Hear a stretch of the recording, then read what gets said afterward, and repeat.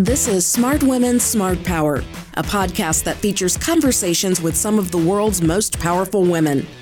The bad guys are using social engineering and tricking people into giving up their credentials or providing other kinds of personal information or sending checks in ways that they shouldn't be doing. We feature women who are breaking barriers and shaping the future of foreign policy, national security, international business, and development. I'm Beverly Kirk, the director of the Smart Women, Smart Power initiative at the Center for Strategic and International Studies in Washington. The COVID-19 pandemic made working from home the rule and not the exception for many Americans. Protecting sensitive data and private information has become more of a challenge for companies and individuals as both deal with the increased threat of cyberattacks that target remote work. I spoke with Miriam Wugmeister, partner at Morrison Foerster and Co-Chair of its Global Privacy and Data Security Group, about some of the digital issues the COVID-19 pandemic has brought to light. Miriam, thank you so much for joining me here on the Smart Women, Smart Power podcast. Thanks so much for having me. I'm really looking forward to this. Well, let's start with cyber attacks. How has the transition to remote work given rise to an increase in cyber attacks? Actually, it's been an amazing increase in attacks, and for lots of reasons, which we can talk about and which are, seem self-evident. But the bad guys have really taken advantage of our new patterns of work. So one example is the enormous increase in the number of phishing attacks and vishing attacks. That's using voice as opposed to email. Because when we're all working from home, you can't just walk around the corner and stick your head in somebody's office and say, hey, did you want me to send that check? Right? So as a result, so much more is being done by email. And the bad guys completely understand that. And they're using social engineering and tricking people into do things like giving up their credentials or providing other kinds of personal information or sending checks in ways that they shouldn't be doing. And the other way in which we've really seen a big increase is because so many more of us are working remotely. And many companies weren't set up and didn't have all of the security in place to allow secure remote access. So it takes a lot of work to set up a VPN or to put in Citrix or to allow people to log in remotely using all the right kinds of secure methods. And the bad guys have exploited that weakness as well. You used a term I don't think I've heard, vishing? So phishing is with email, and vishing with a V is with when you do it by voice. So somebody calls you up and pretends to be somebody else and then tricks you into, for example, they say that they're from, Microsoft IT, and they're helping you because you have a virus on your machine. And they do the same thing at work. They call up and they say, your CFO told me to call you to give you this email so that you can wire money to us, whatever. Right? It's tricking people, but voice as opposed to email, because we're talking to people by phone or through our computers where, we used to be able to just walk down the hall. Well, this makes sense as to why, at least at CSIS, they send us test phish emails to see if we're alert to them. That's right. That's kind of the one way a lot of companies are doing employee training, right? And trying to awareness raising. And talk more about how companies are addressing this, or at least how they're trying to educate people. I mean, this is something, as I mentioned, that happens in our workplace. We get these crazy emails, and they're just checking to see if you're paying attention. But what are companies doing beyond things like that? So, in addition to all the kind of awareness raising, there's obviously a big technology component. So many companies have added or are adding multi-factor authentication. So for many organizations, when you wanted to log into your system, you just needed your username and your password. And now, because we're all remote and the landscape that your IT department has to protect has grown so much, you're getting asked to put in a second factor. So it could be a token on your phone. There are different ways that works, but where people are trying to have two factors. So your username, your password, and then a second factor. That's a big way. Another way that companies are trying to combat this is also trying to make sure that people are not using bad passwords. So putting in place systems so you can't use the password summer, winter 2020, right? That's just a known bad password and they will preclude you from using it. Another thing that's happening, and I think this is the one that actually is sort of going to be interesting to see whether it lasts after we're all back at work, which is there's a lot more monitoring happening. We're seeing a big increase in, for example, organizations doing what I call behavioral monitoring. So, for example, Miriam logs in every day between 7 and 8 a.m. from the East Coast. And now you look to see for anomalous patterns. At 10 a.m., she logged in from China. Is that really Miriam who did that, or has Miriam's account been compromised? So there's a lot more of that kind of surveillance. There's also a lot of other surveillance, particularly for people who work in call centers or in other types of organizations where they handle a tremendous amount of sensitive data. Because remember, everybody used to be in a call center, right, where you weren't allowed to bring in your phone. A lot of call centers, you weren't even allowed to have paper and pencils in the call center. And now all those same folks are working from their homes. And so the amount of surveillance and monitoring has radically increased. And so that's another way companies are trying to address it. And we'll see whether or not that remains. And how confident are people who work in IT that these kinds of attacks can be successfully prevented or at least caught before they do a lot of damage? I know you mentioned earlier that with our transition to remote work, the number of cyber attacks has really increased dramatically. That's really the trick, right? Is that you can't keep the bad guys out. If they want to get in, they're going to. And so the question that IT people are asking themselves is, assuming that the bad guys are going to get in, how do you keep it from being a crisis? That's the goal now. We've changed the goalposts. It used to be we were going to try and make sure the bad guys couldn't get into the systems, but that's just not realistic. You would never expect the little municipal police department in a little town to be able to defend against the army of another country. And that's really what we've been asking companies to do. And so really the expectations are starting to change, and I think appropriately so, that you have to assume the bad guys are going to get in. And then the question is, how do you keep it from being a crisis? And so the kinds of questions that IT professionals and security professionals and lawyers are asking themselves is, how do you catch the bad guys before they do significant damage? How do you segment your network so that if they get into one part of your system, they don't get into the company jewels or the crown jewels? That's the work that's being done now. And that is actually, I think, where we need to see a regulatory shift as well, is that it's not going to be reasonable to say to companies or any kind of organization, you failed because the bad guys got in. We just saw this with SolarWinds, right? Where organizations that are supposed to be the most secure in the world were compromised. So it's not reasonable to say that you're just going to be able to keep the bad guys out. So what we're looking for, what we're trying to prevent, how we're responding really has to shift and is starting to shift. And just for those who may not be familiar with SolarWinds, can you give a quick synopsis of who was impacted and what really happened? Sure. And we can talk about this more too, but at a very high level, what happened is that a nation state actor was able to put a backdoor into the source code of a company that's used by 30,000 organizations around the world.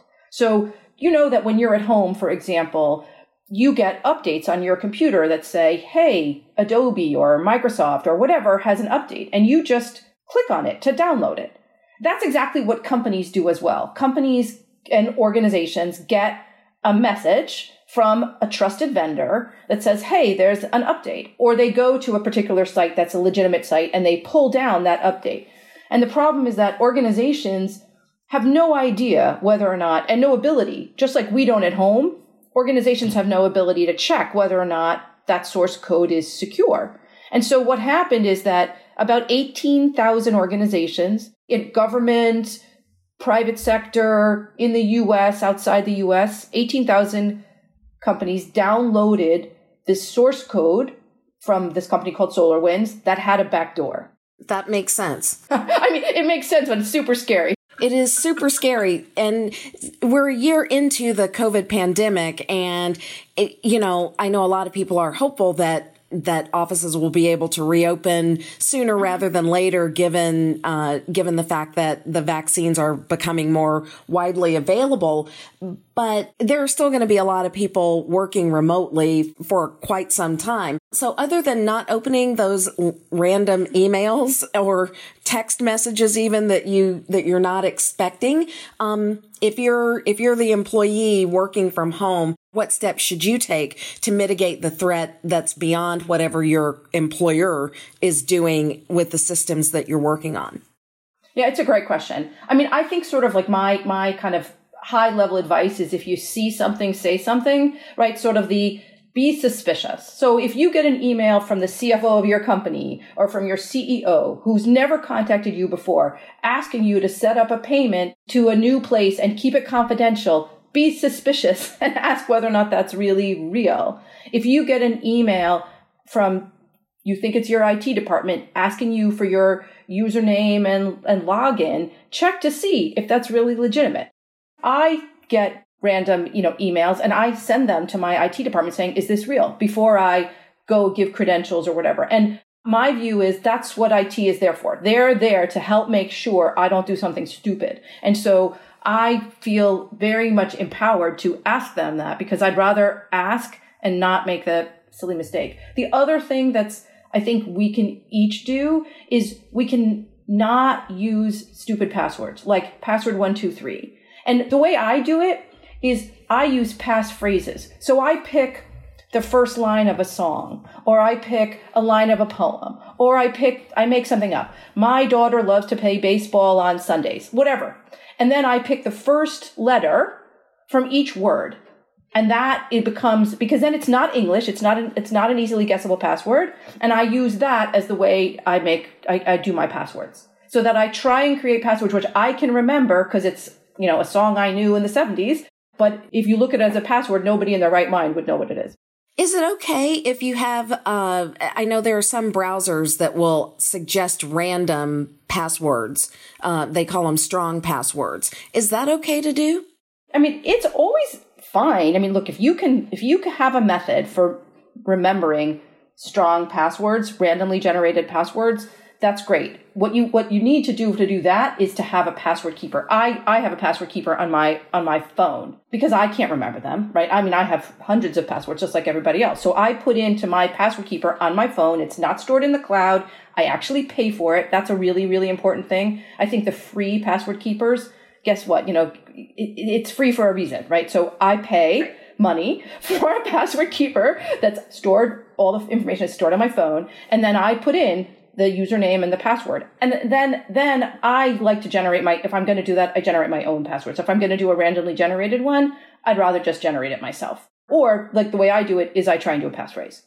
Got it. That's very good advice. And I've heard someone say that if you're not paying for the service, you are the service. Exactly. I think that's exactly right. Sometimes free is too good to be true. Got it. That makes so much sense. Well, what about ransomware? We've heard about that. And actually, beyond people, actual organizations and in some cases, towns having their information in their computers locked and someone holding it for ransom. What kind of threat has that been during the pandemic? And has there been an increase?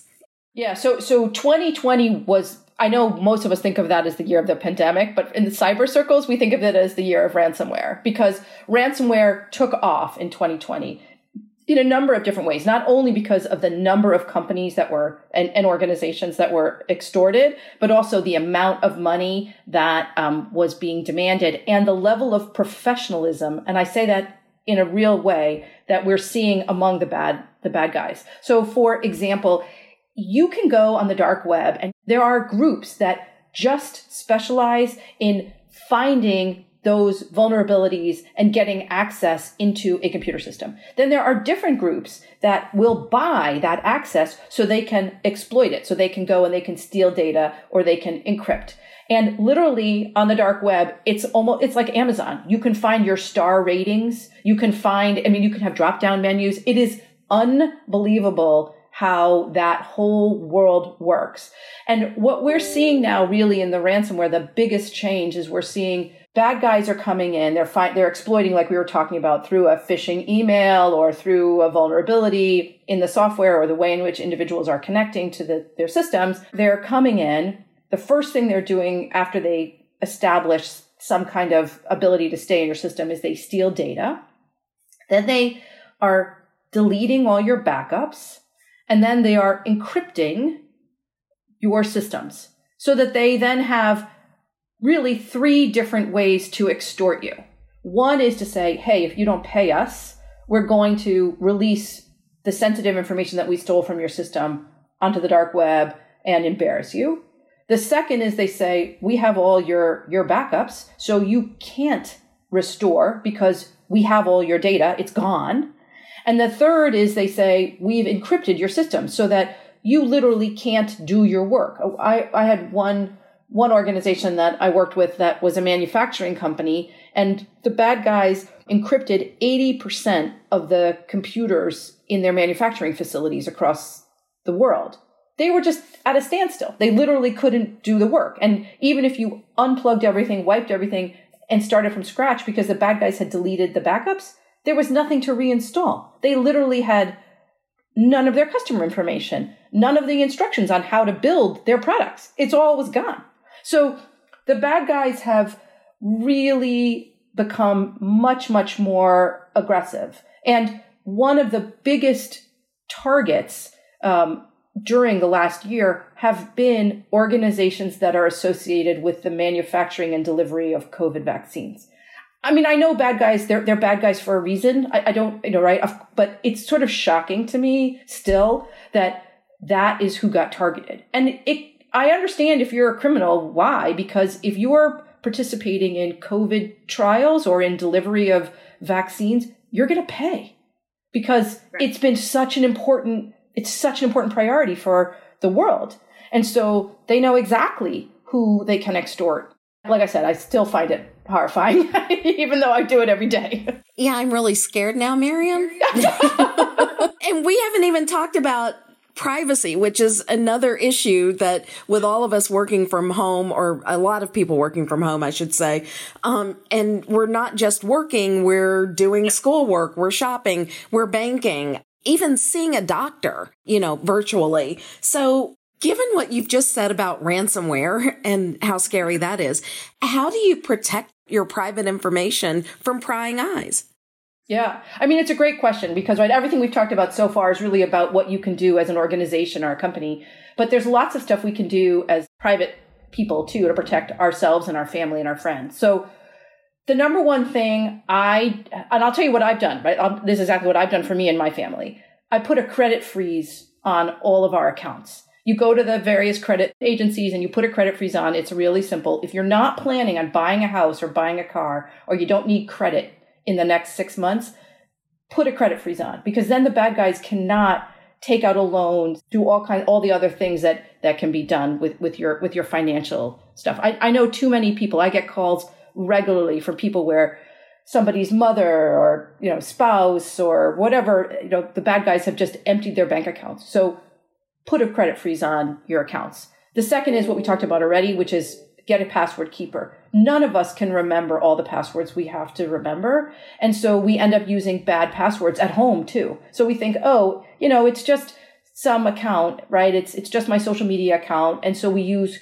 crummy passwords. I do the same thing with my passphrases and I put those all in my password keeper. Same thing. On your phone, go in and look at the privacy settings on your phone. So for example, I turn off all the location tracking services on all the apps, except for when I'm actually using the app. And most of the apps don't need my location. So I say no. You get that pop-up that says this app would like your location. And I think to myself, why does this app need my location? I'm going to say no.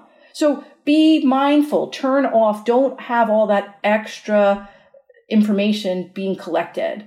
And then this sounds so maybe self-evident, but don't put sensitive information in your garbage or your recycling, right? You have tax forms, you have bank records, you have prescriptions, you have other documents that have social security numbers or your bank account numbers or your health information. And we are still seeing a lot of people doing dumpster diving. Literally, bad guys go through the garbage or through the recycling. So buy a shredder. It is really worth every penny, or burn it in your fire pit, right? But just don't put all those sensitive documents, into the recycling or into the garbage because you think nobody cares, because they do. You mentioned your health information.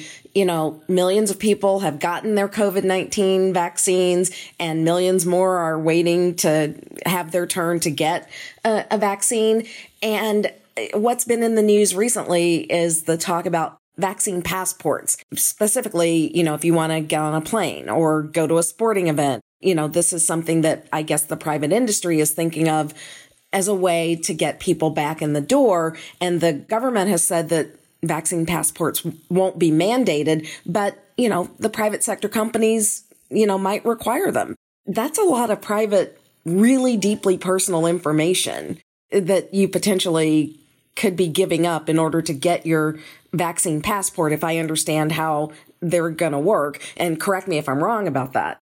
So two things there, right? One is I actually think a lot of people are going to demand, whether it's the airport or the airplane or the concert venue or the employers, have vaccine passports, because people are going to say, I got vaccinated and I don't want to get on that plane if I don't know everybody else on that plane was vaccinated. So I think we're actually going to see a lot of pressure from the public to do this, even if the government and the organizations don't want to. So I actually think the dynamic is shifting, and it's not going to be top down, it's going to be bottom up.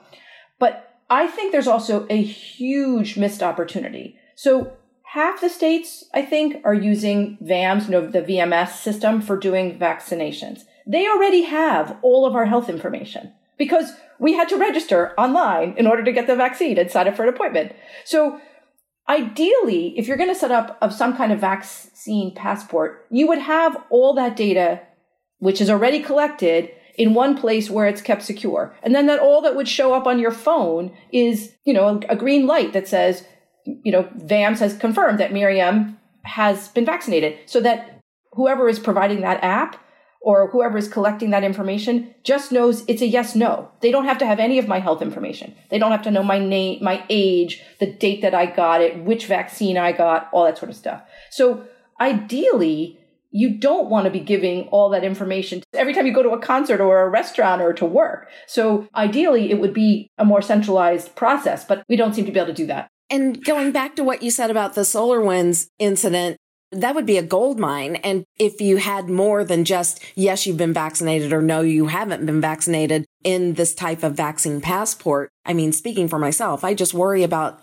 that information. Yes, it's only yes, no, but could it lead somewhere else? Or am I just being super paranoid after everything we've talked about? I think actually, whether or not you've been vaccinated is a lot less privacy intrusive than, for example, all those questions we were getting asked earlier, like, have you had any of these 10 symptoms? Have you been in contact with somebody in the last 14 days who had any of these symptoms? Right? They were asking us, did you have diarrhea? Did you, have you lost your sense of smell? And then have you traveled anywhere where COVID is at risk? So I actually think that asking you, have you been vaccinated as a yes, no, if that's all that gets asked, is much less privacy invasive than all those other questions that we've been answering. I hate those questions. I think they're very privacy intrusive. I don't really, what does somebody need to know what my symptoms were in the last 72 hours? You can know whether or not I had any symptoms. You can know, whether or not I've been treated. So I actually think the vaccine passport potentially, if it's done right and in the way that we just talked about, could be less privacy invasive. And just going back to your point about SolarWinds, SolarWinds is just one of the multiple supply chain compromises we've already seen in 2021. So remember I said 2020 was the year of ransomware. 2021 is the year of supply chain. So we've seen Accellion, we've seen Mimecast, we've seen Microsoft, all have serious supply chain issues. And we're just going to see that increase. And I just don't know that the vaccine information is kind of the crown jewels that I'd be worried about. I think there's a lot more damage that can be done. For example, organizations that collected all that COVID information and all those answers to all those questionnaires, that's way more sensitive in my view, right? Who's had COVID, right, or what your symptoms are. That feels much more invasive to me. Or all the other stuff about, for example, your financial information or other health information. There's information that's been collected for people who signed up for vaccines based on having a pre-existing condition. That's now all someplace, because in order to sign up, you had to say what your pre-existing condition was. How is that being protected? Do I want my employer to know what my pre-existing condition was such that I was able to get a vaccine, in wave whatever 1B? The answer to that is no, I do not. So I would much rather have it be yes, no, I got the vaccine or I didn't.